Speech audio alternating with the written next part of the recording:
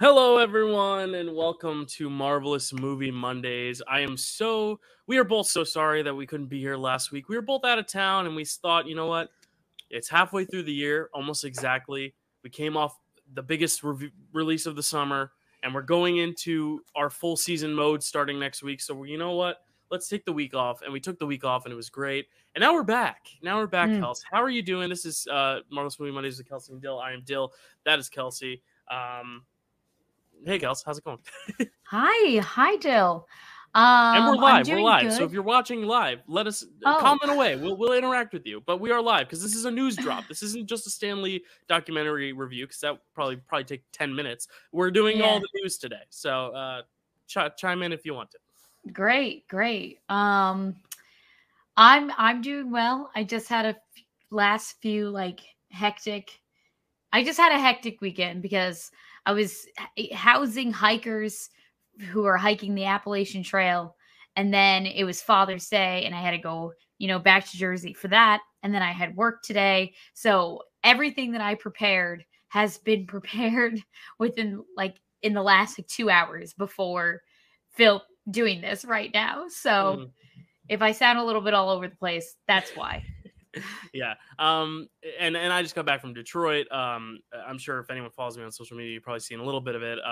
Filmed my first feature, which was really cool. Just got back a few days ago. So that's now in post-production. We're trying to raise funds and all that. So I can drop a link if you want to help donate to that and get your name in the credits, which would be fun. If you want to help support our post-production funds. But yeah, it was really cool because I could kind of just separate my brain from all the podcast and YouTube stuff. I had the Spider-Verse video and the James Cameron video ready to go before I even left. So I just got to go on vacation and I was like, oh yeah, a video just dropped today. And I call it vacation. It was work, but it was nice because I got out of the city for a while. So it was nice. I was like, oh yeah, that's right. Marvelous Movie Mondays dropped. We recorded that a few days ago. Okay, cool. It was kind of cool to just have things on the back burner, but I'm excited to be back and talking about Marvel, especially because I think in the last few weeks, especially, there's been so much news, not just with Marvel, but in the entertainment industry because of the writer's strike that there's just so much to talk about. So, would you like to start with the documentary and then talk about the news, or you want to start with the news and end with the documentary? How do you want to go about this, Kels? You seem like you had a lot to tell me. So why don't we just share our thoughts about the doc and talk about that, and then we'll delve into news. Yeah, because I feel like our thoughts about the doc are going to be quick. Yeah. So for anyone who didn't know, on Friday they released on Disney Plus a brand new Stan Lee documentary titled appropriately Stan Lee. It is just called Stan Lee. So when I was telling everyone, I was like, yeah, I'm watching Stan Lee, and they're like, his grave? I'm like, no, what? I wasn't, no. But now when you say you're watching Stan Lee, you have to specify watching Stan Lee 2023. And there have been other documentaries made about his life. So some people have been asking, is this worth watching? Is this a good documentary? All this stuff. And regardless of whether it's well made or not, the information you get from it, it's really nothing new that you can't find on a Wikipedia page or one of his other several documentaries, because there's been so many documentaries made about his life. But I had not seen those documentaries, so I learned a little bit new, some new information. Kels, what did you think of this documentary? We could talk a little bit about just the documentary itself, and then some of the stuff maybe you found interesting about Stan Lee himself. And then we'll talk about some news that ties into the documentary, which is worth talking about in a sec. But I'll let you take it away. I really liked it a lot, Dill. They basically just walked us through his life from literally they start with the day he was born, and they walk us through how, he got his start, working for a publishing company that was publishing comic books, and then how that comic book kind of fell apart, and then how he was the only one left. So he just built up, the Marvel comic books from the ground up and everything. And I just thought that it was just a really well-made documentary. I don't know if any of the footage was filmed separately for a separate thing to do this, or if it was all just pulled from past things. But during the beginning, I was watching it with my roommate James, and he's narrating it and talking about how he's how he grew up in New York, and his first job he was working for a trouser factory, and we're like, is this someone like Right. pretending? Like, is this an actor who's pretending to be Stan That was Lee? my first worry at first, because I was like, are they like creating? Because a few years ago, a documentary about Anthony Bourdain, one of the greatest chefs to ever live, sadly killed himself a few years ago. They made a documentary about him called Roadrunner, and they literally artificially created his voice to read a few of his passages. And I remember there was a lot of backlash of that, because it's like, yes, you get the approval from the estate to use his image and stuff, but like recreate a dead person's voice for the sake of entertainment, it's a little slimy. It's a little weird. It's a little. I'm not going to bring it up on this episode because we're a Marvel podcast, but a lot of issues I have with the Flash.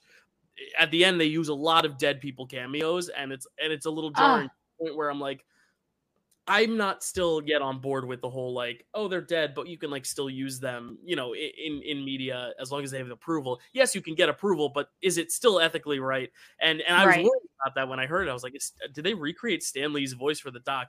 But they don't. It's all from interviews and other things he did, probably for other documentaries as well. A lot of them felt like he was just like sitting in front of a camera telling his story. Right. And I like how the stuff they didn't have footage of, instead of trying to recreate it with other actors as Stan Lee or trying to get like stand-ins or body doubles, they use like almost like animated kind of puppet like things, these little wood puppets or whatever, these little figurines. They're action figures, essentially, you know. Yeah. There was all these like little model sets that they were so filming, which was they recreated super cool. some little like action figures to like kind of reenact some moments, but it was mostly like archival footage of him speaking, which was interesting. It's an interesting way to present a documentary, because usually a documentary will be planned by someone with the intent of making a documentary, whereas here it's people making a documentary about someone who's already passed and just kind of pulling from different things of his life and things he's on the record of saying. Like, they just made a Michael J. Fox documentary for Apple, and I remember Michael J. Fox was very avid in the writing process and how he wanted the documentary to be constructed, and like everything he was saying to the camera was in service of this documentary and what he wanted to get across. Whereas here, everyone kind of has to figure out what Stan would have wanted to say, rather than like Stan sitting down and being like, all right, this is my story for this documentary. It's kind of an interesting, like, kind of backwards way of thinking. You know, you're kind of making it after the fact, which kind of leads to some criticisms we'll get to in a sec. But I do agree. I think it was an interesting way of presenting his life, to still hear it from his voice, but have it delivered in an interesting way since he's passed since, and just kind of like getting that whole outline of his life. And I did learn a lot about his life, specifically the upbringing and like kind of how he got into comics, more so than like because I had already kind of known how each character kind of came about and was designed, the order of things, and then, oh, we should have a black superhero, oh, we should have a woman superhero, you know, all these things. So the early stuff was the most exciting stuff, and then of course the little tidbit at the end, which was essentially its own little mini MCU commercial where he's like filming the cameos, which is cool. That stuff that's like kind of brand new, I think, to this like to any documentary. I don't think that's ever been captured in a documentary. But the other stuff is stuff you can like find on a Wikipedia page or in a book, but still interesting information. Was there like a moment or fact that like was most exciting or kind of mind-blowing to you, or was it all just kind of stuff you not really assumed, but you were like, oh, okay, that's interesting, moving on? Well, let me take a look at my notes that I was copying down. I think what I was most surprised to learn in the documentary was that there was kind of this animosity between, or at least it seemed like, between him and Jack Kirby, and then his original illustrator for the Spider-Man comics, Steve Ditko, I think is his last name. Yep. And I was just surprised to hear, because like he comes across, and not that my opinion of Stan Lee has changed at all. Like, I still think that he's a lovely, brilliant, or at least he was a lovely, brilliant, creative individual. But it was just weird to kind of hear about, almost like they're pulling back the curtain a little bit and letting us know that not everything was, you know, peachy keen, and they weren't always, you know, seeing everything eye to eye, and because, you know, Steve Ditko ended up leaving, and then soon Jack also left, and then not long after Jack leaving Marvel Comics, that's when Stan Lee was no longer chief editor. He moved up to publisher, so he had a lot less to do with the actual creation of the stories. You know, he wasn't writing anymore. So this is actually this is a perfect segue. This is a perfect segue to a lot of the stuff that's in the news about this documentary, which we'll get to in a sec. But I agree. It's interesting because also right after Ditko and Kirby left, I believe Kirby passed away pretty soon after, to where you know, it's interesting because Stan Lee lived probably 25 more years than these other guys. So he kind of Mhm. has had the time to kind of make his legacy almost kind of look better. And that's where, you know, I Sure. agree. Like, it doesn't make me think less of Stan Lee because Mhm. obviously Stan Lee didn't have any part of putting together this documentary either. Like, other people Right. decided how much the other people would be credited or not credited. Stan Lee is a businessman, and he's not only selling his stuff that he's writing, but he's selling himself. I mean, there's a reason why he was this figurehead in all these cameos, is because he tried to make himself this outgoing kind of almost like Mr. Rogers like figure, like when he's talking to the kids and he's like, well, my favorite superhero is Spider-Man because, you know, he kind of like goes on. And he Yeah. was like inspirational in that way, but you got to remember he's also a businessman. And I think Right. some people don't realize that even like the nicest, most charming people, at the end of the Yeah. day, they're businessmen and they're going to do whatever they want to succeed. Very few are as selfless as, you know, Tom Hanks, for example. And even Tom Hanks, Right. maybe there's something we don't know about him, you know? So, and that's not to say there is, I doubt there is, but you know what I mean? Right. So Stan Lee, it makes sense that there was some animosity, and it makes sense that people are getting a little upset about the documentary, almost framing it like he can do no wrong Stan Lee, and everyone else was kind of like, you know, Mm, secondary to him. And I think that's my sure. one qualm with the documentary is it's so focused on Stan and it's all from Stan's perspective, to where like you don't have anyone else talking about Stan. All you get is like maybe like a comment here and there, but it's all Stan's perspective, to where it very much feels like a very skewed perspective documentary, which is fine. And I think that's what's cool Mhm. about documentaries, is you could have a documentary from the first person autobiographical, but then you can also have someone else's opinion and someone else's opinion. And I think that's where it's very interesting. But if this is like the definitive Stan Lee documentary, I think it's a little bit harmful that it's only his voice you're hearing. Like, you're only hearing his Mhm. side of the story. And Mhm. actually, this brings me to my first news of the week, and that is that Jack Kirby's grandson, I believe, or son. No, I think it's Jack Kirby's grandson, posted a tweet about Jack Kirby's son, his father, the grandson's father. So it'll make sense when I pull it up. Mhm. Addressing this, addressing the fact that kind of Kirby is not portrayed in the best light. Because keep in mind, and they did give him credit, but Kirby was the whole visual style of Marvel. You know, Stan Lee Mhm. had a lot of the thoughts and the story, but Kirby did the Yeah. visuals, and they even talk about how like Stan would give him the story, Kirby would draw it, and then Stan would have to fill in the dialogue after seeing the drawing. So it's a very collaborative process, but Mhm. it's not entirely Stan's work. You know, this is a Right. very collaborative, almost 50-50. I wouldn't even say 51-49. Like, it's really pretty much even. You are nothing without your drawings, especially in Yeah. comics. You're not writing books, you're writing comic books. Half of it's a visual medium. So I'll just read some of it. Um, Statement from Neil Kirby. So Neil Kirby's Jack Kirby's son, but his grandson posted this on Twitter. But I'll just kind of breeze through this. But the 13th century Islamic poet Rumi said, "The ego is a veil between humans and God. In the Disney Plus documentary, the veil is lifted, presented in the first person with Lee's voice providing a running narrative. It is Stan Lee's greatest tribute to himself. The literary expression of ego is a personal pronoun I. Any decent English teacher would admonish their students not to overuse I. I'm sure that's something we all know. You know, you try not to talk too much in the first person. The challenge is Mhm. extended to anyone who wishes to count the number of I's during the 86-minute runtime. Stan Lee. Oops, I love that. Understand that Mhm. as a documentary about Stan Lee, most of the narrative is in his voice, literally and figuratively. It's not any big secret that there has always been controversy over the parts that were played in the creation and success of Marvel characters. Stan Lee had the fortunate circumstance to have access to the corporate megaphone and media, and he used these to create his own mythos and to the creation. I lost my spot. To the creation of the Marvel character Pantheon, he made himself the voice of Marvel. So for many decades, he was the only man standing, and blessed with a long life, the last man standing. So his father died in 1994. So that's what I was saying. Stan Lee Mhm. basically had 2 decades, 3 decades almost, to kind of be the sole spokesperson of this creative team.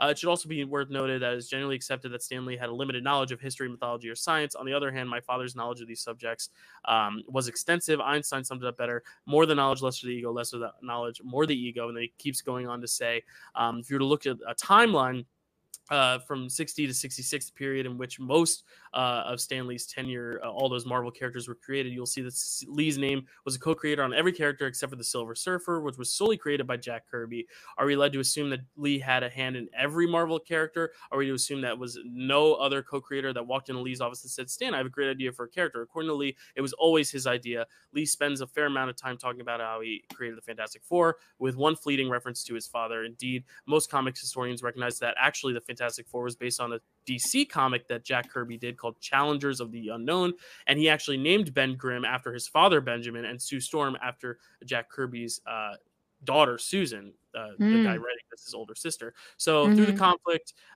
Lee and his father, Lee and Jack Kirby, concerning creator credit, gets glanced over with little mention. There's more attention paid to the strife, and this is what you were mentioning, Kels, the strife between Lee and Ditko, with Lee's voice proclaiming, "It was my idea, therefore I created the character." Ditko's rebuttal being that his art and storyline is what brought life to Spider-Man. In 1501, the opera commissioned. Oh, this is a great analogy he makes. The opera commissioned commissioned Michelangelo to sculpt a statue of David with their idea and their money, but the statue is still Michelangelo's David, even though Michelangelo was hired by someone else to make it. So it's kind of saying that Stan Lee had Jack Kirby make the drawings, yet Stan Lee's getting the credit when Jack Kirby's the one actually making the art. It's very interesting. And I know some people are saying that this is kind of in poor taste on his end, because it's like now it just kind of comes across as a little bit petty. But you got to think, I mean, this guy's trying to preserve his father's legacy, because I bet if you were only watch this documentary and didn't know too much more, Stan Lee comes out of it looking much better than Jack Kirby. So I just thought this was interesting that this is kind of cycling around, because you're not trying to slander Stan Lee's image either, but also it's very clear that Lee is taking credit for everything, basically. And I do believe he had his finger in almost everything, just like Feige has his finger in every film. But there are people saying, well, Feige was not involved at all in Guardians 3. He gave James Gunn complete control, but Feige's name's still on it. So it's one of those really tricky things of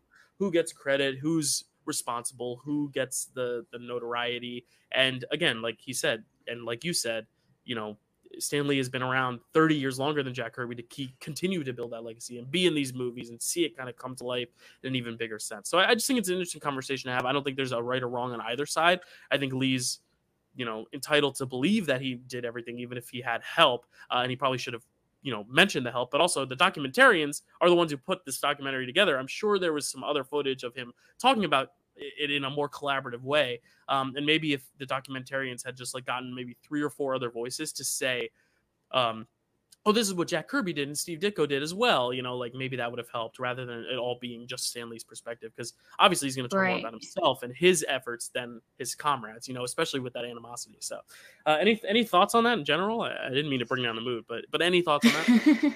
Well, it's interesting that you kind of walked away with a take that was like, Stan Lee was obviously like the better, you know, the one that kind of walked away more clean than the other two, where I kind of like, you know, heard especially what he had to say about, you know, when he was like, well, it was my idea. Spider-Man was my idea, therefore I'm the creator, where I kind of like, you know, kind of listen to the other guy's point of view being like, but I'm the guy who drew it and kind of brought it to life.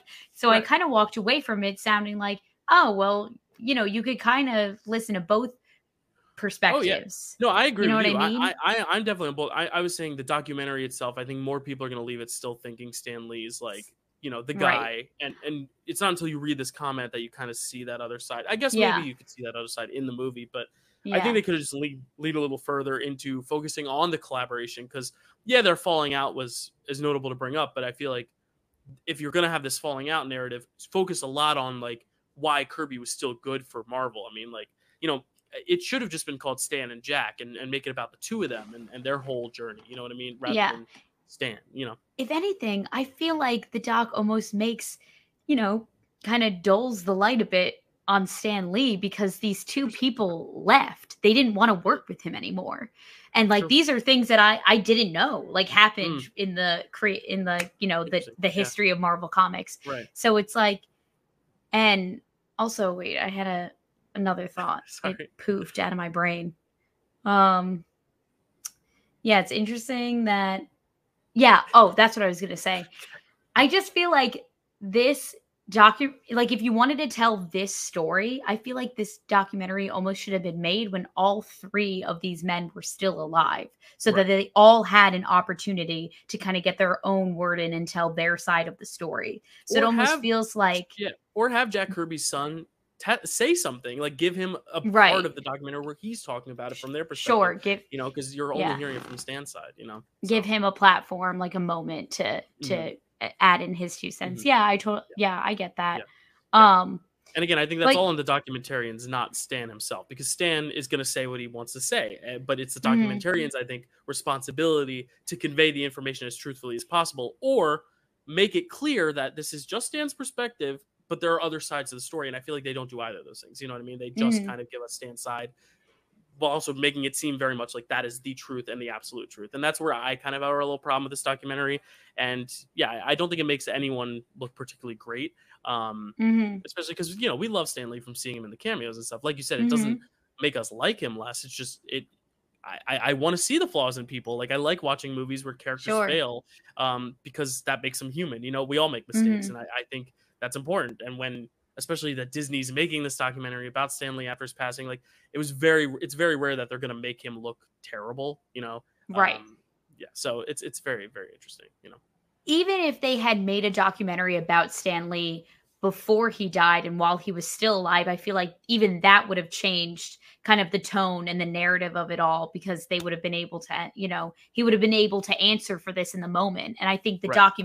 documentarian would have been able to say, well, don't you think that maybe you could have come to more of a compromise, or you could have given them like the co-creator, and he would have been able to answer for that, where it's just like we just are going off of this archival footage of him and these old Mm, past interviews of him, where that was the take that he had at the time. He might have thought differently of how they went about the whole situation, had yeah. they asked him, had they got the opportunity to ask Mhm. him. So who knows?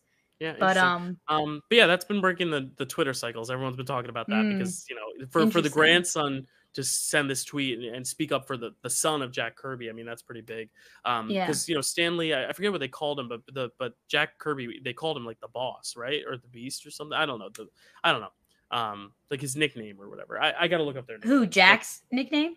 yeah, Oh, I I don't don't remember remember. entirely, but like he was, yeah, I agree, just as integral. So let me just look But up the nicknames. what I will say though is that I think the thing that kind of, drives a wedge in between, creators of something is definitely like the more popular and the more success it has and the more money it makes. And then Mhm. therefore there's not just this, oh, let's make comic books that we really like and that are really great for kids. There's this also now added factor of, okay, now what's going to be the bestseller? And so Right. there's that added pressure. And I Mhm. think that because it didn't happen when they just started out. They weren't, at least as far as we know, Mhm. they weren't butting heads in the beginning and Right. fighting for Right. co-creator credits. Mhm. It was when it got super popular and was one of the Mhm. best-selling comic Yeah. books out there that Steve Ditko was probably like, hey, maybe my name should be a little bit bigger on the bottom there Right. next to Yeah, yours, I agree. Yeah, and one other so thing is, like, I think because so many other documentaries have just talked about the creative process and, like, how Marvel came to be, and you can kind of find mhm. that in any Wikipedia. I would have liked a little bit more focus on his personal life, you know, his relationship, because Mm. they briefly touch it, how he, Yeah, like, they talk opened the about how door. he It's like met his first love at wife. first sight, you know, Yeah. but even more so, like, I wanted a little bit more of him with the modern movies to, like, reflect on that, like, oh, like, this is what's happening, but again, that's stuff you can't really get unless it exists, you know, because he's gone. Right. Um, but yeah, I did look up the nickname. Stan was Stan the Man Lee, and Jack is Jack King Kirby, not Boss King. So they called him the Gotcha. King. So it was the King and the Man. So you know, Mm. I hope the legacies of both men carry on as they should. And I hope things do get resolved, at least, like, you know, if if anything, I hope the Kirby residents just get some sort of statement from Disney, either apologizing or maybe like a disclaimer, kind of like what they've been doing with a lot of like the racist Disney films, like just putting a disclaimer before it to say, hey, by the way, this is only one perspective. There are some Yeah. issues or something was left out or something. I don't know, Yeah. but all right. So last thing, do you recommend this documentary? What do you give it a score or anything? I will say, though, on a more positive note about the Yeah. documentary, that I was happy to learn when he was talking about how he shifted over to publisher that he still kind of kept one hand on the wheel, and that's when he really started talking about including more female Yeah. superheroes, and I liked Hmm. how that was like he set a goal, um for that to include more women in the comics, which of course I have to bring up. um I would recommend the documentary just because I appreciated, even if the whole Spider-Man story and how when he first pitched it, the the publisher at the time didn't like it, didn't want him to print it. Nobody likes spiders, whatever. Mm-hmm. Even if you know that story, I think it's still a creatively put together documentary with the usage of the archival footage and past interviews and stuff, just because they take it from present day to an interview in the 1960s to, they kind of jump around a little bit, but it feels so seamless. And I just love the moments of, like with the little action figures and the model sets that they did. Yeah. And one more thing that I did learn from this documentary, which is a little bit embarrassing to say, but when he said his full name was Stanley, I went, oh, Stan Lee. Yeah. Got it. Yeah. It was it's the Han Solo thing. You obviously haven't seen Solo, but in that movie, this isn't like a spoiler or anything, but like he like shows up at the spaceport and they're like, "What's your name?" He's like, "I don't have one." And they're like, because he's like an orphan or whatever, and they're like, well, you gotta have a name. What's your last name? And well, because he's like, I'm Han, and they're like, you don't have a last name? He goes, no, I'm just by myself. I'm just riding solo. And they're like, well, there's your name. And I'm like, like really? That's how it really? That's the most creative you could get. That felt very like that. Like, oh, I'll just put my first name, and it'd be like if I went by Dillon. Dillon. Dillon, but Lan is my last name, and the first name is Dill. I don't know. Maybe we'll try it. Would you recommend the doc, Dill? I think for someone who knows like almost nothing, but like I do think if you kind of know a lot about the history of Marvel, I don't think you're going to get anything new. I think the only new stuff you're going to see is that last 5 minutes where you're seeing him film the cameos, but then that's just kind of like, whatever. You can just watch the cameos, movies, but, right? So like I give this like a 5 out of 10 just because I didn't learn as much new. And like the documentary itself was like well made, but again, I think it has those glaring issues. And reading stuff from Jack Kirby's son about it, like I was like, it put a little bit of a poor taste. But the guy is still great. I mean, he's still a genius. Obviously, he helped create something really amazing. So I just gave like solid right in the middle, 5 out of 10. I would recommend it to someone who wants to know more and doesn't know, but also with a grain of salt of it's very much from one perspective and only one perspective. So So we'll move on to the next thing in just a second. We did get a comment from someone who is in the trivia league, Mr. Josh Domash, Mr. JD. Mr. JD says hello there. I haven't had a chance to watch the documentary yet, but just wanted to say hello. Well, hello JD. If you're still on, we are going to move on to other stuff that maybe y'all can talk to us about. Let's do some like little brief things. First off. This was my favorite news story. So everyone knows I'm not a fan of Love and Thunder. So I felt very validated by this news story. And that is that Chris Hemsworth has gone on record criticizing Love and Thunder. And I'm not trying to be like, get those. It's not a clickbaity thing. He just, I'll read the comments when asked about Thor Love and Thunder and why people didn't respond as positively to it. He says, quote, I think we just had too much fun. It just became too silly. It's always hard being in the center of it and having any real perspective. I love the process. It's always a ride. We just don't know how people are going to respond. And then he went on to say how his daughter was the most critical of it, or his kid's friends, sorry, because his daughter was in the movie. His kid's friends said, he goes, it's a bunch of 8-year-olds critiquing my film. We thought this one had too much humor. The action was cool, but the VFX were just not good. I cringe and laugh equally at it. So it's kind of cool to see like some of the Marvel actors kind of like reflect on their own movies. I just thought that was a funny news story because I read it. It was like Chris Hemsworth hates his own film, and I knew that was false because I was like, well, that's not true. Let me actually click on the article and read what he said. He just says he thinks it's a little too silly, and that's why audiences didn't take it seriously. And he, you don't know when you're in front of a camera. I mean, I just came back from a film set and like I was having a blast. But if the movie sucks, I'm not going to be like, no, but it was fun. Like, no, I'll be like, it was fun, and it just didn't come together. But I didn't think our movie. I didn't think the movie's going to be great. Just saying. Okay. But it's one of those things where it's like, you never know until you see it how it's going to go. And you know what? If you had fun on the process, if you had fun. I mean, he made it with his daughter. I mean, that's all you can ask for, I guess. But any thoughts on that headline of him talking about his own review of Love and Thunder? It's funny that literally the like gaggle of 8-year-olds he's talking about like nailed every single criticism. They were like too much humor, not the fight sequence were like bleh, and also the visual effects were just bad. Like that's literally what like grown ass Marvel fans like those are all they hit the nail on the head, and that's and when hilarious. you have 8-year-olds saying that looked crappy, like that's when you know. Like maybe you need to give them more time and more money to make these, or maybe demand less of them. I don't know. All right. Other little bit of news. Hulk is now on Disney Plus. The Incredible Hulk is finally the whole contract or whatever was Sony or whatever studio had it. I don't even think it was Sony, has ended, and now Disney is able to put it on Disney Plus. So the Incredible Hulk is available. So anyone in the Trivia League who doesn't want to go and try to find the Blu-ray or rent it or anything, you can now watch the Incredible Hulk. Now every single movie except for No Way Home, I believe, and Far From Home, I believe, are on Disney Plus. Is Far From Home on there yet or no?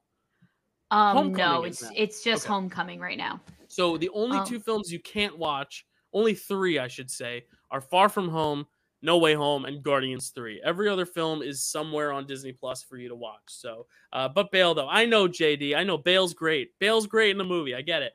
No, he's great, but Bale wasn't having fun, that's for sure. But Bale was methoding the shit out of that. In he's talking about Love and Thunder. Yeah, that was the highlight for sure. Hulk's on Disney Plus. How do you feel, Kels? Because now you have no excuses not to watch it. That honestly is fantastic news because I have to study. So the fact that they're just adding more and more of the MCU on Disney Plus is going to make my rewatch so much easier and more convenient for me. And just so you know, it was Universal Pictures that Universal, owned, that's what it was.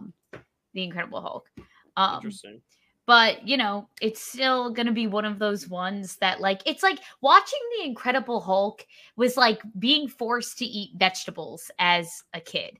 It's like, you know, or like even now as an adult, like, you know, they're not my go-to, but I know I need them for nutrition. Mm-hmm. And I do like, you know, some vegetables, but like I mostly just eat them because I know I have to. And that's what it feels like whenever I watch The Incredible Hulk. I'm like, I just need to watch this because there might be a question. Kelsey, he is green, so it makes the analogy. There you go. But JD does say The Incredible Hulk is shockingly very underrated, and I won't agree just because I think it's like properly rated. It's not one of the best MCU films, but maybe underrated in the fact that I don't think it's the lowest of the low. And I think, honestly, with more time, I've appreciated it a little bit more because I think the visuals are still really good compared to some of the stuff we're getting now, to where, like, I almost kind of wish they went back to the kind of more grounded stories where, like, there's some visual effects, but it's mostly set in real life sets. And I don't know, something about Phase 1, the more time removed from it and the more stuff we've gotten since, I've kind of come around to appreciate a little bit more just because it kind of was using a regular budget in regular ways instead of trying to overstretch it. But I'm interested to rewatch it now that's on Disney Plus, even though the match is written. So, you know, I won't say how much of The Incredible Hulk is on there. I try to evenly disperse all the films. Sure. You never know what the wheel spins. Some films are favored more than others just by nature. But it's very interesting. We'll see how that goes after you watch it for your match next week, Kelsey. Still, if you're looking for a movie that's more grounded and definitely uses real sets and films on location, might I interest you in Eternals?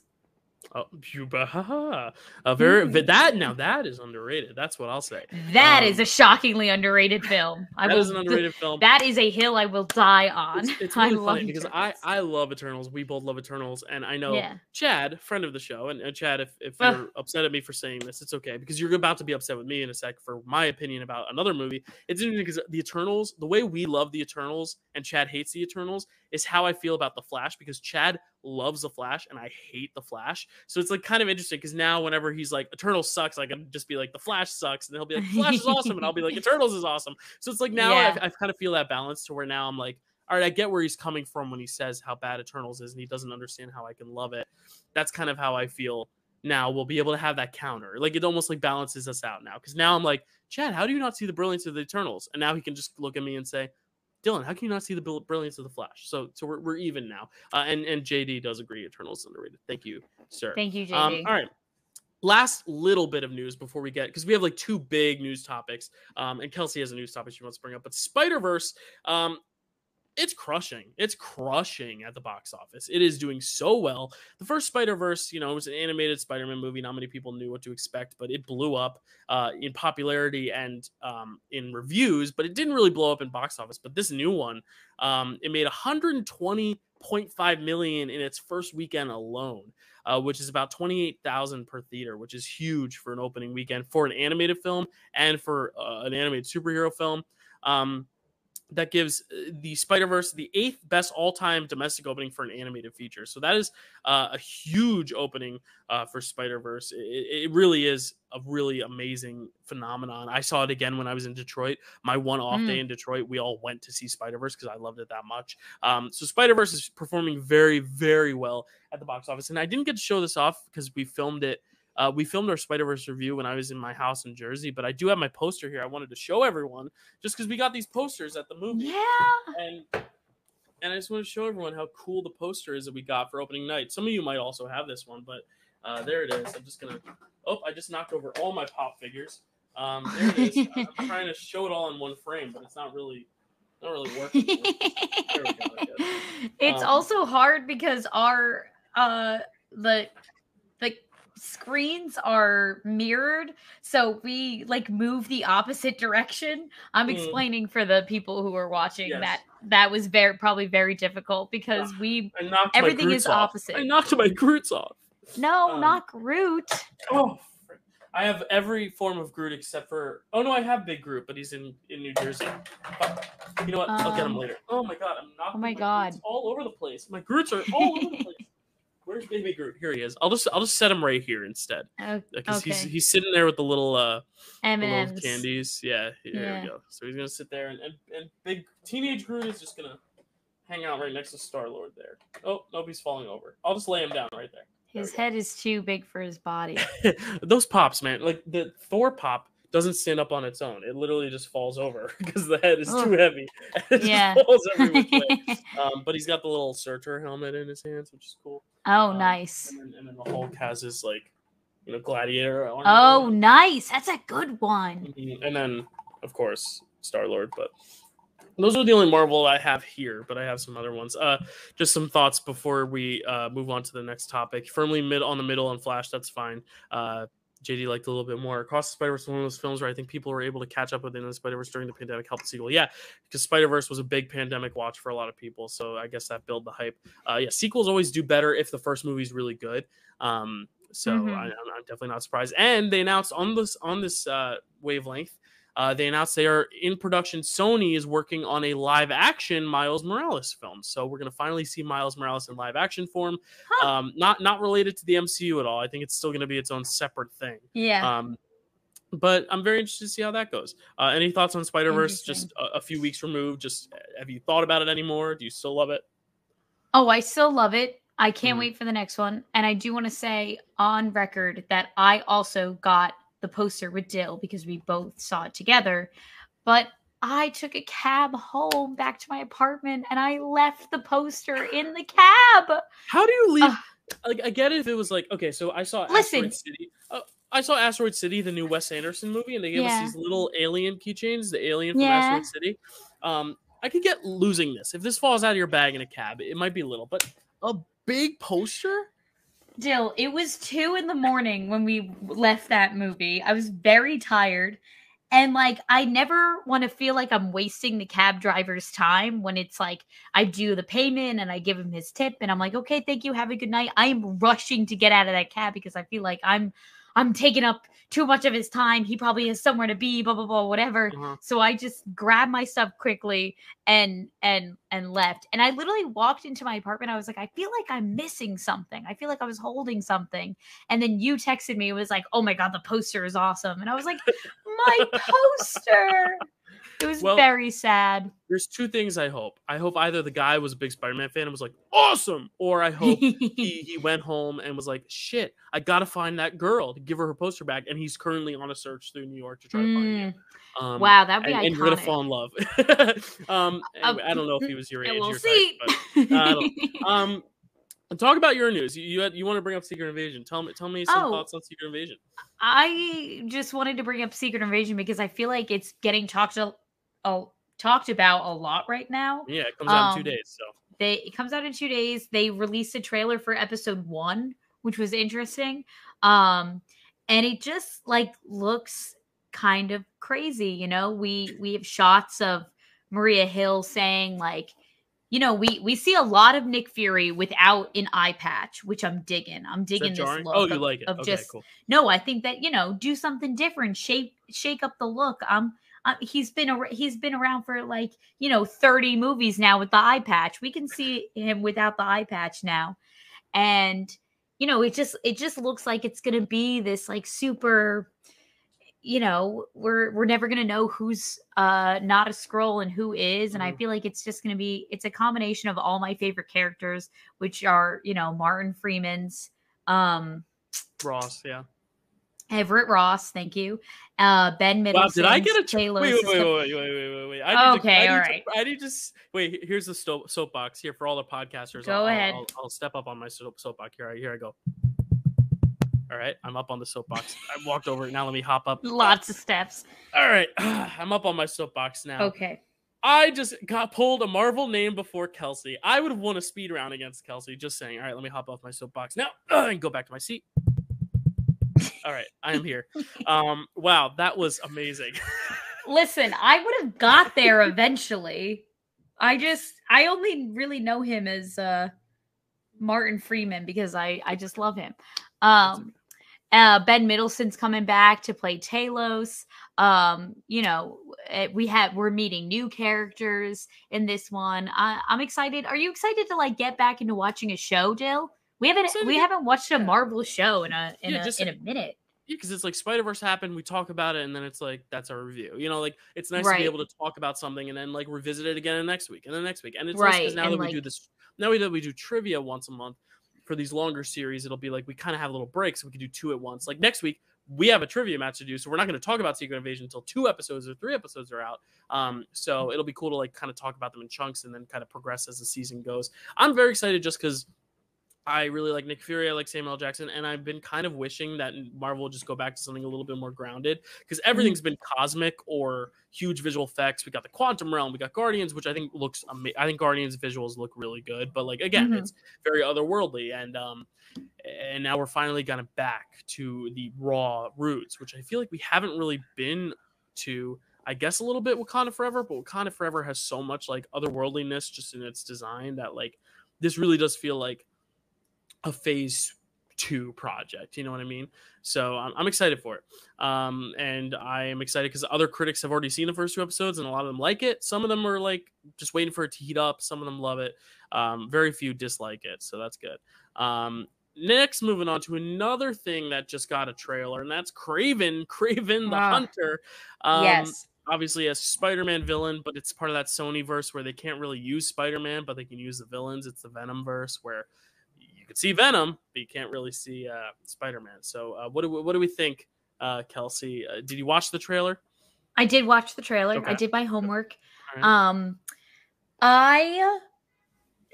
So I must have forgotten in my brain that it was going to be Aaron Taylor Johnson. Okay. And I watched the trailer and I was like, is that Aaron Taylor Johnson? And I was very happy to learn that it very much is. It was giving me a lot. You're a fan of Aaron Taylor Johnson. Oh, okay, big fan. Huge fan. Good. Did you see Bullet Train? I did. I did, and I really liked it a lot. It was really great. Have you seen Nocturnal Animals? No. You gotta watch it. Do you like Amy Adams? Yeah. Do you like Jake Gyllenhaal? Do you like Jake Gyllenhaal as an actor? I like his work. Yes. Not him. I'm talking about him as an actor. His performances. Yeah. Okay, then you'll like Nocturnal. What I mean by I like his work. No, I know. It was my way of asking, do you like Jake Gyllenhaal, knowing the answer is you hate him as a person because Taylor Swift, but like you don't disrespect his acting. I don't know. You'll like Nocturnal Animals though. Check it out. It's really good. Okay. Aaron Taylor Johnson won the Golden Globe for it. It's great. Incredible. So yeah, more thoughts on the trailer. Sorry, I just wanted to get it out because I like Aaron Taylor Johnson too, but I feel like some people are a little like. I feel like some people don't like it. I'm excited. What's not to like? He's a great actor. He's good looking. He's kick-ass too. He's kick-ass. I keep forgetting. Yeah. That's another superhero film. Yeah. Exactly. I'm excited to get, more of him in a Marvel movie in some capacity, because he was gone too soon in the MCU. So if I can get him in the Marvel in a different way, I'm excited. I will say though, the trailer was giving me a lot of Wolverine vibes. Like it felt very reminiscent of like the first Wolverine movie, which like was, what was it? X-Men Origins Wolverine? Is that his first solo movie? Yeah, in 2008 would have been X-Men Origins.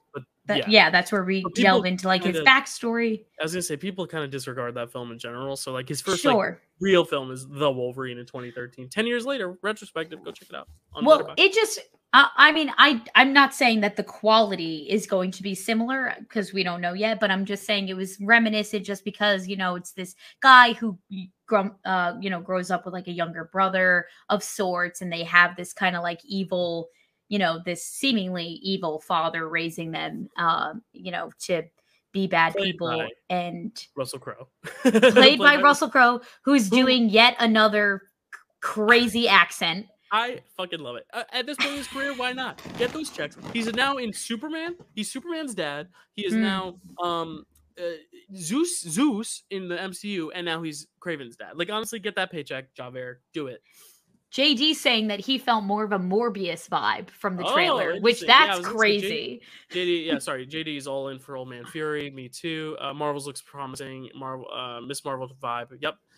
He says Kraven shrug, but Ariana DeBose. Yes, Ariana DeBose, my girl. Yes, she's in it. She looks great in it too. And Morbius vibes. Morbius vibes. I got a little bit of that in the sense that it's like, it's so weird to have a villain removed from a hero. You know what I mean? It's like, how do you? But same with Venom, and I think Venom made it work. I just think if Kraven can like kind of figure out its thing, and rather than just like, this is a villain who does villainous things, but also not trying to make him too heroic. Like, don't make it like Cruella, where you're like, oh, Cruella, and then you're like, oh yeah, she harms puppies. Ooh, they need to find a balance. I think, not make him like a superhero, kind of like a Venom. Like, he's a villain, but like there's something charming still that we'd like to watch. And then another aspect of it that kind of reminded me of the Wolverine movies was that it just seems very violent, and I'm hoping that they kind of find a nice balance. I'm gonna look it up. I'm just hope, because you know me, I talked about it before. I'm not a fan of really violent stuff. I think that it needs to be well balanced. I don't mind if there's, because I feel like in a way the Deadpool movies are very violent and very graphic, but they kind of balance it out with the comedy and how they, are really great at like developing the characters in the Deadpool universe. But I feel like as long as there's a good balance between the story and the acting performances and the action, that, it should be fine. But those are the two things that make me hesitant for this. Yeah, I'm not finding a rating anywhere, but it does have a red band trailer, meaning an R-rated trailer. So yeah, I guess it's R. It has to be, right? When does it come out? It comes out October 6th, so just in time for the Halloween. Ooh, spooky season. I don't know a ton about Kraven. I remember like reading Spider-Man comics and like liking the presence of Kraven, but I remember him with like a very thick accent. That's what Russell Crowe has, but they're not doing that with Kraven, just his dad. So that's an interesting choice. I like the whole idea. Thank God. He speaks with the animals. My only worry is like, do they have the visual effects to pull off the animals? Because like when you have animals doing a lot in movies and you don't have actual animals on set, you're not gonna have a real lion. Like at least I hope not. Cocaine Bear used all their budget on the CGI of that one animal to where it looked pretty good. It looked convincing. But is it going to work when there's so many animals going on, or are they going to lean into the schlock of it? I don't know. But I didn't hate the trailer. I thought it looked interesting. I just don't necessarily know how they're portraying Kraven in terms of like, are they going full-fledged villain? Are they going kind of like anti-hero? I don't know. It's like Wolverine, we still know is a hero at the end of the day. Whereas here, I'm like still trying to struggle with that. And I think that's the problem that Morbius had a little bit, is that it was a villain, but there was an even bigger villain that he was facing. And like, same as Venom, so I'm really interested to see what they do, because Venom had the comedy angle to lean on, of the whole like odd couple, kind of the physical comedy and the humor in the scenario of like, oh, he's talking with this other thing. But Kraven, I don't know what they're going to do yet, and I just don't know where these are all building to. And honestly, if they don't build to something, that's fine. But then don't give us post-credit scenes with Michael Keaton showing up, assuming they're going to connect all these into a universe. It's just let it be. And I hope they just let it be, because I know he signed on for multiple movies as Kraven, so I know they want to do something with him. But I like how the Venom is kind of just staying in its own lane. I hope this does too. But any other thoughts on Kraven? I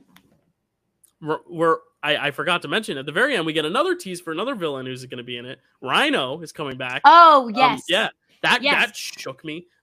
Just seeing like kind of the skin, and it looked cool with the very subtle bit we saw. But yeah, well, yes, David Allen says he's a villain. Yes, he is a villain in the comics, and in the trailer they do that. But I was just wondering if they were going to like kind of make him more of like a sympathetic villain, kind of like the movie Cruella, or even kind of Venom did or Morbius did, where like there's a bigger villain, so you're still rooting for him. I wonder, because this is a standalone movie, there's no Spider-Man. Because if it's a Spider-Man movie, Kraven's the villain. But like when it's just Kraven's movie, are they gonna maybe make him more sympathetic, at least toward the end? Maybe that's my one worry is like, let these villains be villains. But yes, he is a villain in the comics, so we'll see. For me, I was getting more of an anti-hero vibe, because it kind of feels like the main villain of it all will be his father. Because there is that line, I forget who says it, but maybe it's Ariana DeBose says it to him, and is like, you're no different from your father. You hunt exactly how he did. So it kind of feels like there's almost this struggle of like, he doesn't want to be like him, but he's killing bad guys. So is he really, a part of the problem? That's at least what I was getting. Maybe there's a big villain turn at some point. Not sure. But Kraven the Hunter based on, and I'm reading this on Wikipedia, Stan Lee and Steve Ditko. Just throwing it out there. All right. And the last bit of news, which is probably like the biggest bit of news in terms of just like how it impacts the overall MCU and like big deal shit, is the WGA strike, the Writers Guild strike. Very blanket statement to anyone who's not like in tune with this, because it's a public thing, but especially for entertainment industry, we know about it. But some outsiders might not know. The Writers Guild is striking. They basically want to get paid more money by producers, so they're going on strike, and they're not working until they get their money and the money they feel they deserve. So until the producers budge, the writers aren't budging. Now SAG has agreed that if the producers do not meet the SAG expectations, SAG will also go on a strike, which is Screen Actors Guild, which affects even more people. Now, a lot of people have been turning this into, well, how dare they hinder the movie industry by striking? Now they can't release these movies, or they can't make these movies. And I say, I totally support the writers. I hope, honestly, if it goes 2 years of just getting AI made films or non-union films in order for those writers to get what they deserve, I'm for it. Because I'd rather the writers be happy and well taken care of than the writers working for so little money just for our sake and our entertainment, So that's the way I look at it. I'm fully in support of the writers' strike. I was very fortunate enough. I don't know if you were at work the other day, Kels, in Times Square. In the middle of Times Square, there was a concert for the WGA. The Broadway threw like a concert in support of the WGA. I could I walked from work to go watch it during it was really cool to see just all the singers and Broadway stars kind of come in support, and I got to watch Lin-Manuel Miranda and Sarah Bareilles perform for free. I got to see the original guys from Rent sing "What You Own" for free. I was like, this is crazy. I'm living the dream. And I'm standing there in my uniform at work, and my manager's with me, and she's like, oh my god, this is so cool. I'm like, yeah, this is nuts. So if you're watching and you're one of my other managers, I did not leave work. I was still on shift. Don't worry. I was listening to any parties coming in the door to seat. Don't get me in trouble. But until left work to watch the concert. No. Anyway, writer's strike obviously affects Marvel, because now the whole rule is when they're on strike, any scripts that have been written can be produced, because everyone else can work except for writers. But the difference is when you're on set, you're not allowed to change the script in any way. If it's a union writer who wrote the script, you're not allowed to change the script in any way. And if it hasn't been written, you can't write a script unless you hire non-union actors and it becomes a non-union project. But obviously Marvel, they're all union projects. So the predicament Marvel's in now is that a lot of their movies need scripts. So those are getting delayed. A lot of movies that had scripts are going to film, but the big one that is currently in production is Deadpool 3. Now Deadpool, Kels, is pretty nice because Ryan Reynolds does a little riffing, a little improv, right? That's altering the script. So he's not allowed to improv on set. So now they have to film Deadpool without improv, sticking only to the script they have. And that's the issue we're in. And that is why everyone's a little nervous for Deadpool 3. Because now so what I think is, and a lot of people are sharing this sentiment. They think that what they're going to do is film everything that's more action forward first, and then hopefully by the time the writer's strike is over, they can film the comedy stuff and the quips and all that, or film it all where he has the mask on, and then later and once just they have dub it over. ADR. So thoughts on Deadpool, and then I'll get into the actual calendar because a lot of MCU dates have shifted now, have been pushed because of this. So but thoughts on Deadpool specifically, and the writer's strike in general. Any thoughts on that? And are you worried for Deadpool because of this, or you don't care?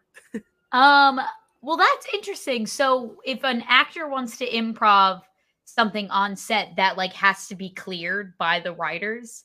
Yeah, because technically you're changing the dialogue in the script, and they would need to. So you have to go by the script. You can't alter the script in any way, and that includes improv. So you must stick to the exact words on the page. Otherwise, you're breaking the strike code.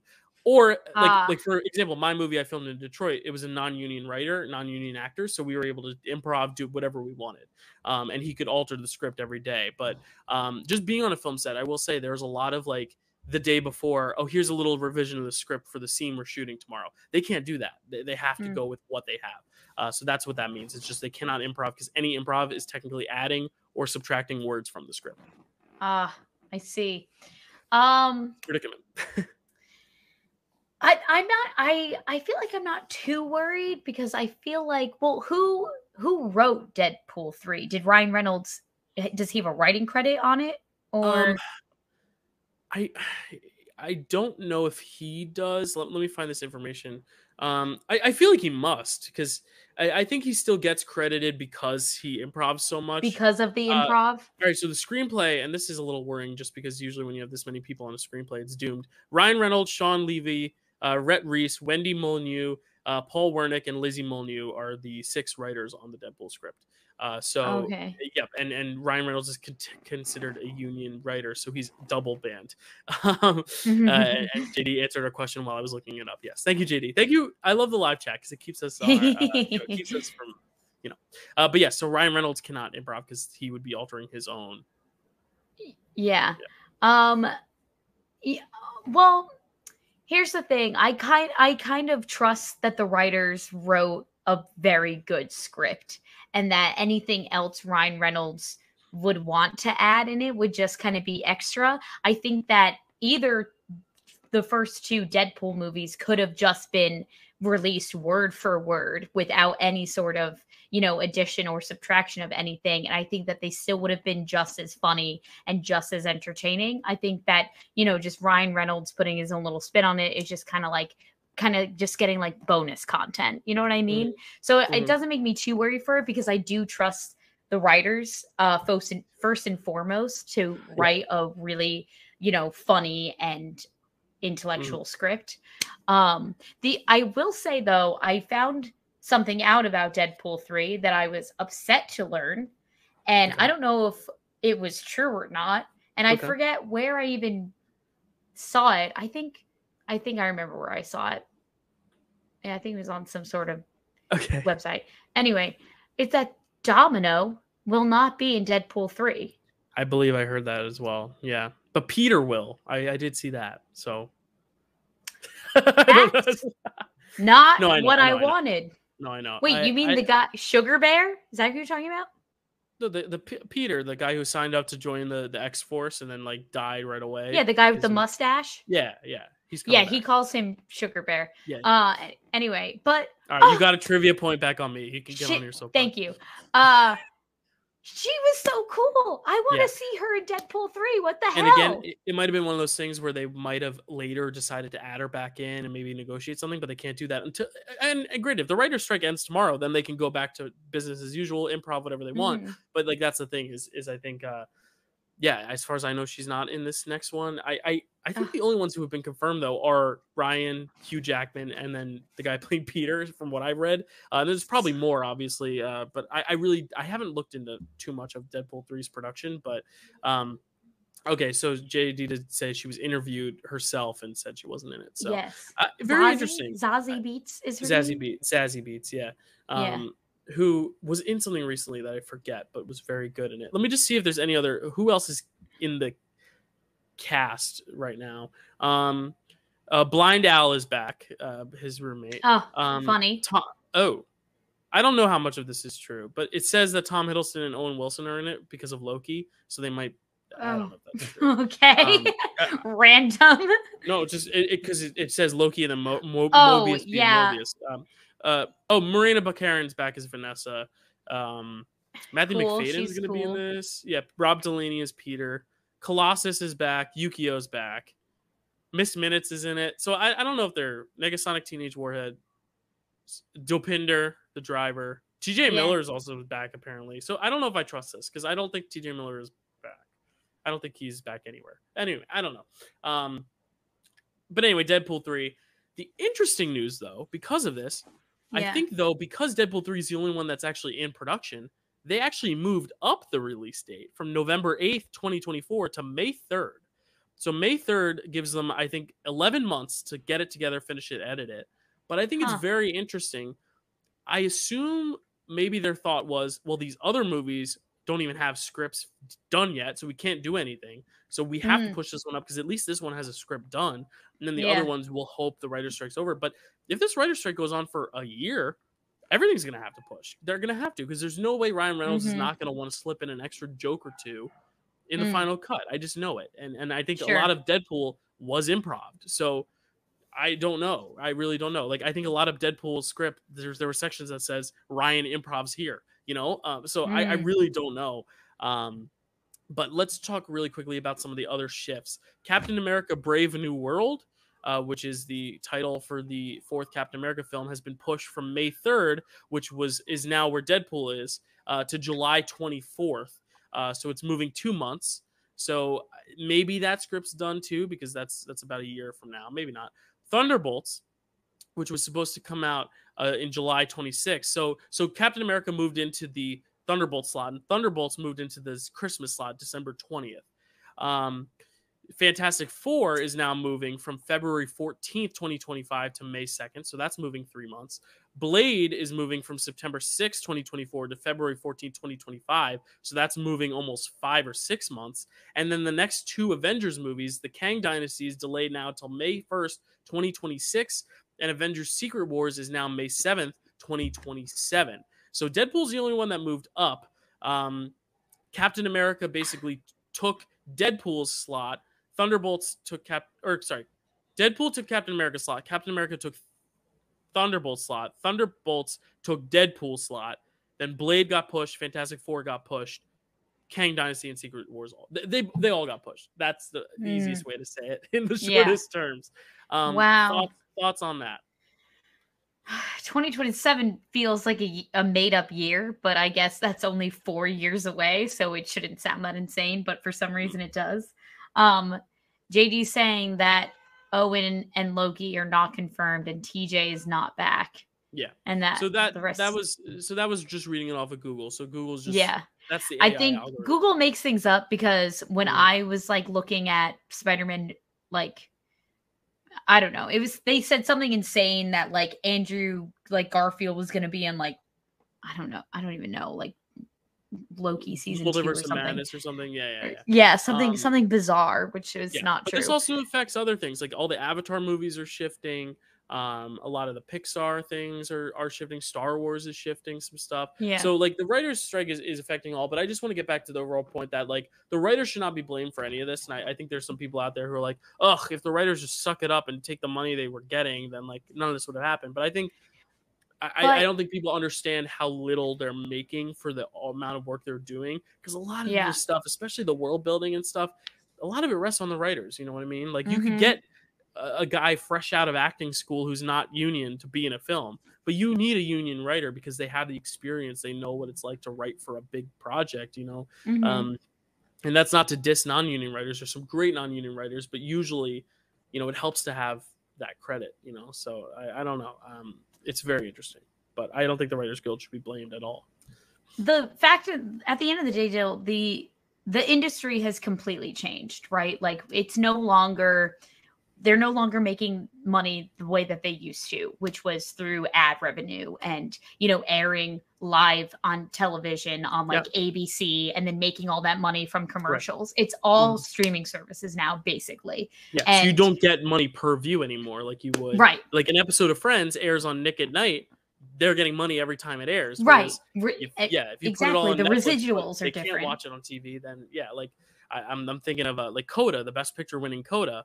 They're not making money for people watching it. It's just up on Apple, and they got their pay, and they probably got more pay for the Oscar, but they're not getting money because it's not airing on TV at all. There's no right.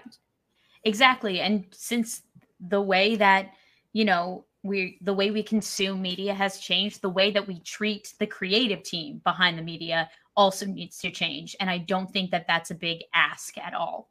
So I'm hoping that they come to a decision soon. Some people in like the industry, or like who are industry adjacent are predicting that they're going to come to some sort of agreement by the end of this year.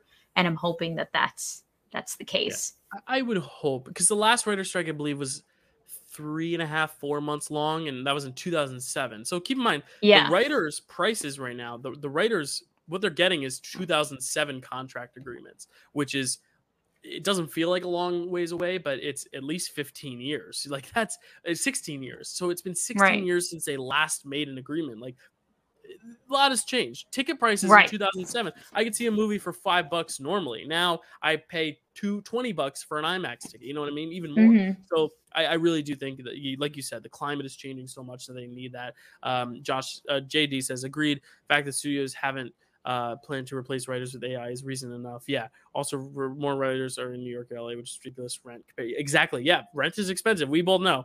Kelsey and I. So, and that's another thing is the AI thing is scary too, because now they're threatening, well, if the writers aren't working for us, then fine, we'll just have robots write our scripts. And it's weird because it's possible and it's scary.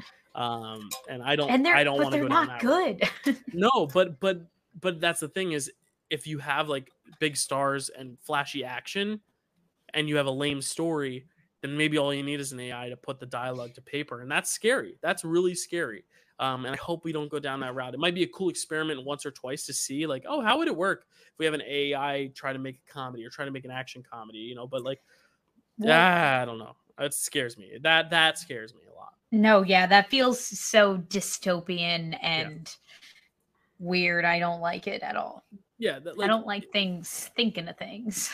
Yeah, and then the next step is, well, we just make it all animated and we have AIs voice the characters, and then actors are out jobs, and then we'll have AI to edit the films, and then editors are out jobs. And that's why I'm still glad.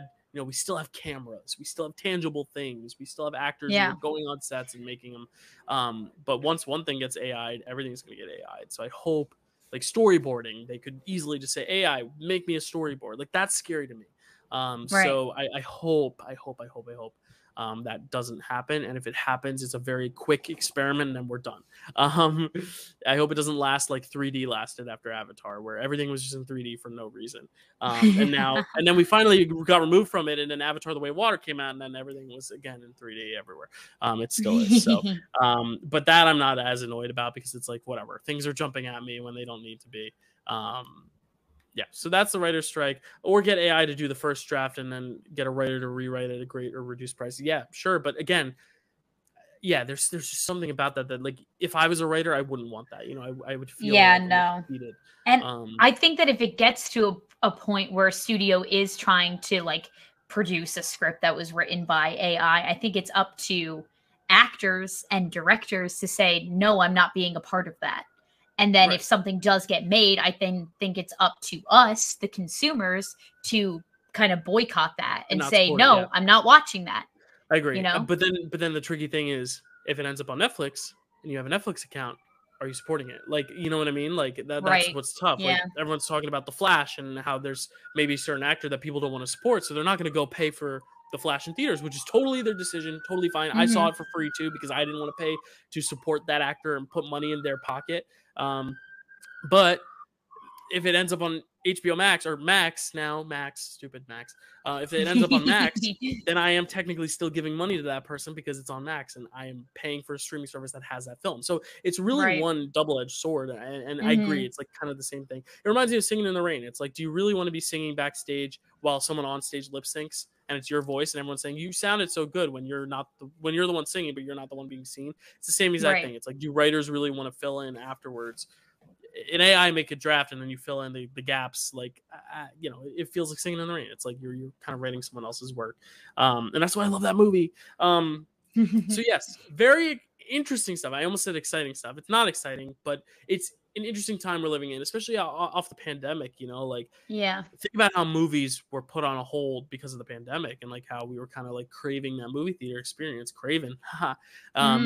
We might go into another slump like that if the writers don't get paid and there's not movies coming out for a good chunk of time and they can only release stuff that's been written or non-union projects. The only hope is that I hope it maybe gives a few other non-union writers some opportunities to maybe work while they're waiting. Obviously I just wrapped on a non-union project. I hope more now independent films kind of flourish a little bit because of it, because now some of the blockbusters are put on hold, but I still hope everyone's getting paid at the end of the day the right amount. So that's our news. That's, I think, everything we needed to cover that we've been missing out on. Any other Marvel things you want to talk about, Kels, while we have the time? Let's see. You have a trivia match next week. I do have a trivia match next week. How you feeling about that? Well, okay. So on a positive note, I have my Letterboxd account up and running. Can I ask you a question? Is it Letterboxd or Letterboxd? Letterboxd. Okay, so I haven't been saying the D. I didn't even know there was a D in it. That's what she said. Now I literally paused because I was like, Dylan's gonna make some stupid joke. Anyway. I see. Yeah, see, so since I'm preparing for the match, I'm obviously rewatching all the movies, and so I'm rating the movies as I watch them, and once I'm done with this whole rewatch, I'm probably gonna put them in my little ranking. So I'm excited to be doing that. I'm nervous for the match. Can I share your profile now? Can you say the name of it? So follow Kelsey here. I'm going to put it in the chat here as well. Her Letterboxd now is Kelsey. Oh, I almost just typed 2 L's. I almost typed Kelly. Kelsey. There it is. So that is where you can find her if you want to find her on Letterboxd. And this is what it looks like. It's her profile. And she's logged 3 films. So she has logged Captain America, the First Avenger, Captain Marvel, and Iron Man. She has given Captain America, the First Avenger, a 6 out of 10, aka 3 stars. Captain Marvel, 3 stars. And Iron Man, 3.5 stars. And then you can go to your films, and all your films are displayed there that you watched. You can go to your diary, and it shows the dates you watched them. Yep. And that's pretty damn cool. And you also have a list, Kelsey. You want to explain what this list is? Okay, well, I'm trying to make a list of every movie I've ever watched. So basically, like, I'm going by streaming services because I feel like that's the easiest way to do it. It's just like I'm scrolling. I started with Netflix, and then I'm going to go through like all the movies on Hulu, HBO Max, and I'm going to just keep a collection of every movie I've ever seen. It's more for me than it is for anyone else. But, I'm just having fun, I'm just getting my toes wet here in the Letterboxd universe. And do you like it? Have you been like looking at other profiles or reading any other reviews, or not really? Looking at mine. Yeah, absolutely, Dill. No, it's okay. I need to catch up because I need to catch up on all my post Detroit and in Detroit, because I would like watch a movie to go to bed in Detroit, and I always log them whenever I watch anything. I'm just like, boop, log. You can log Stan Lee now. You watched it today. You can log it. Yes, I can. Do you want to do it on air? Okay. Well, sorry, if you don't have the app, if you only have it on your laptop, that's fine. But yeah, I don't have the app yet. It's okay. So we'll do it off air. But her star rating and logging of Stan Lee and potential review, if you want to write a review, that's fine. For that, and you can even link this video into there either too. You can do so many cool things with Letterboxd. I hope everyone gets it. But yeah, you can follow me at Dylan Randazzo at Letterboxd. You can follow her at Kelsey Kilp. Where else can they find you though on the internet, Kels? And any last words before your match? Wish me luck, guys. Who knows what's gonna happen? I'm scared. Okay. It's my Instagram is Kelsey A Kilpatrick, and my TikTok is Koz KOZ13. If you want to follow me any either of those. Yeah. You look like you had something to say though? Did you have something to say? You were like, oh no. No. Oh, okay. It looked like you had another thought you wanted to bring up. But anyway, Dylan_Randazzo on Twitter, Dylan Randazzo 417 at TikTok, Dill Pickle Movie Network. If you're listening on podcast, please check us out on video.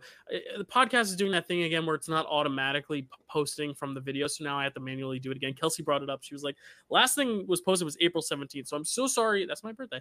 I'm so sorry if you guys haven't been getting the audio feed. I will fix that this week. And then we'll never have a problem again. I promise. But next week, I know Secret Invasion comes out in 2 days, but next week we will be having a match. Kelsey's taking on the Dark Phoenix, Stacey Morris. The first ever girl-on-girl title match, Kels. That's pretty cool. Like no matter what happens, that is a pretty cool thing to happen. That we have two girls. A woman will have the belt, no matter what. And it's going to be cool because you got the hero versus the villain. Stacey's been, and we know Stacey off air. Everyone who's watched Draft Day knows Stacey's not actually a mean person, but her persona in Marvel trivia, it's intense. It's scary. So it's gonna be cool. Yeah, and that's her. And honestly, that's been her great tactic in terms of like winning these matches. Is she's very stone faced, very like chill, and I think that's a good approach because her competitors get a little freaked out. They don't know how to read her. They don't know what wheel slices to give her if it's spinner's choice and stuff. But your strength is that you always watch these movies. You love these movies, and you eat, breathe, sleep Marvel, and you also have hosted some of these matches. But again, this year you stopped writing questions because we were trying to make it as fair as possible. So that's going to be another thing, is now having taken a break from question writing. Yeah. Let's see how you do. And I'm excited because I think this is your toughest competitor yet. I love Noah, I love Zach, I love JD, but I think, Kelsey, this is going to be your biggest test yet. So I'm very excited to see how it goes. And win or lose, you should be proud, because if you lose, you get to play in the league. You get more matches. And if you win, you're the belt holder. So there's no losing. You know what I mean? That's coming from me. From you, you might be like, no, there's only win.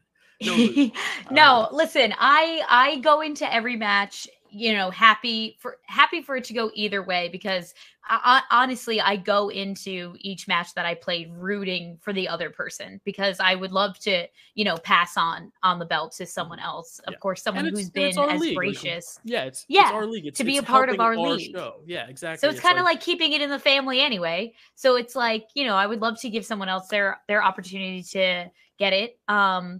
And so, well, and I feel like but you're not, but you're following that up with but I'm going to study my ass off and try my best. Like you're not throwing this. Of course I'm going to put my best foot forward, because I am competitive, and I really just, I don't even think about it competing with the other person. I just compete for myself, and I'm more upset if it's something that like I should have known and that I don't know. You know what I mean? Mm-hmm. So, but we'll see what happens. And either way, I feel like I'm a part of history because it is two women. So I'm just excited and scared, as Little Red Riding Hood would say in Into the Woods. I love that. Great way to end it. Tony Awards happened. That was great. Any Marvel actors win? I'm trying to think. Jodie Comer won. I wish she was a Marvel actress. Who knows? I mean, who knows? We're getting a Fantastic Four reveal soon, and she's could happen someday. Oh yeah, she is. Sean Hayes has not done Marvel, has he? No. Jay Harrison G hasn't. Alex Newell, no. Bonnie, no. Yeah, I don't think any Marvel actors. But hey, there's always a place to start. You know what I mean? So thank you for watching, everyone. Thank you for live streaming with us. I know we had some good commenters watching along. JD and David, thank you for tuning in and watching this. I know it was live only because we couldn't schedule this before, so we were like, let's just do it live on Monday. It's still Monday, so it still counts. I'm gonna go eat some Vietnamese food and watch Top Chef. Kelsey's gonna get on their Letterboxd and log some more movies that she's watched. And we'll see y'all next time. Bye, guys.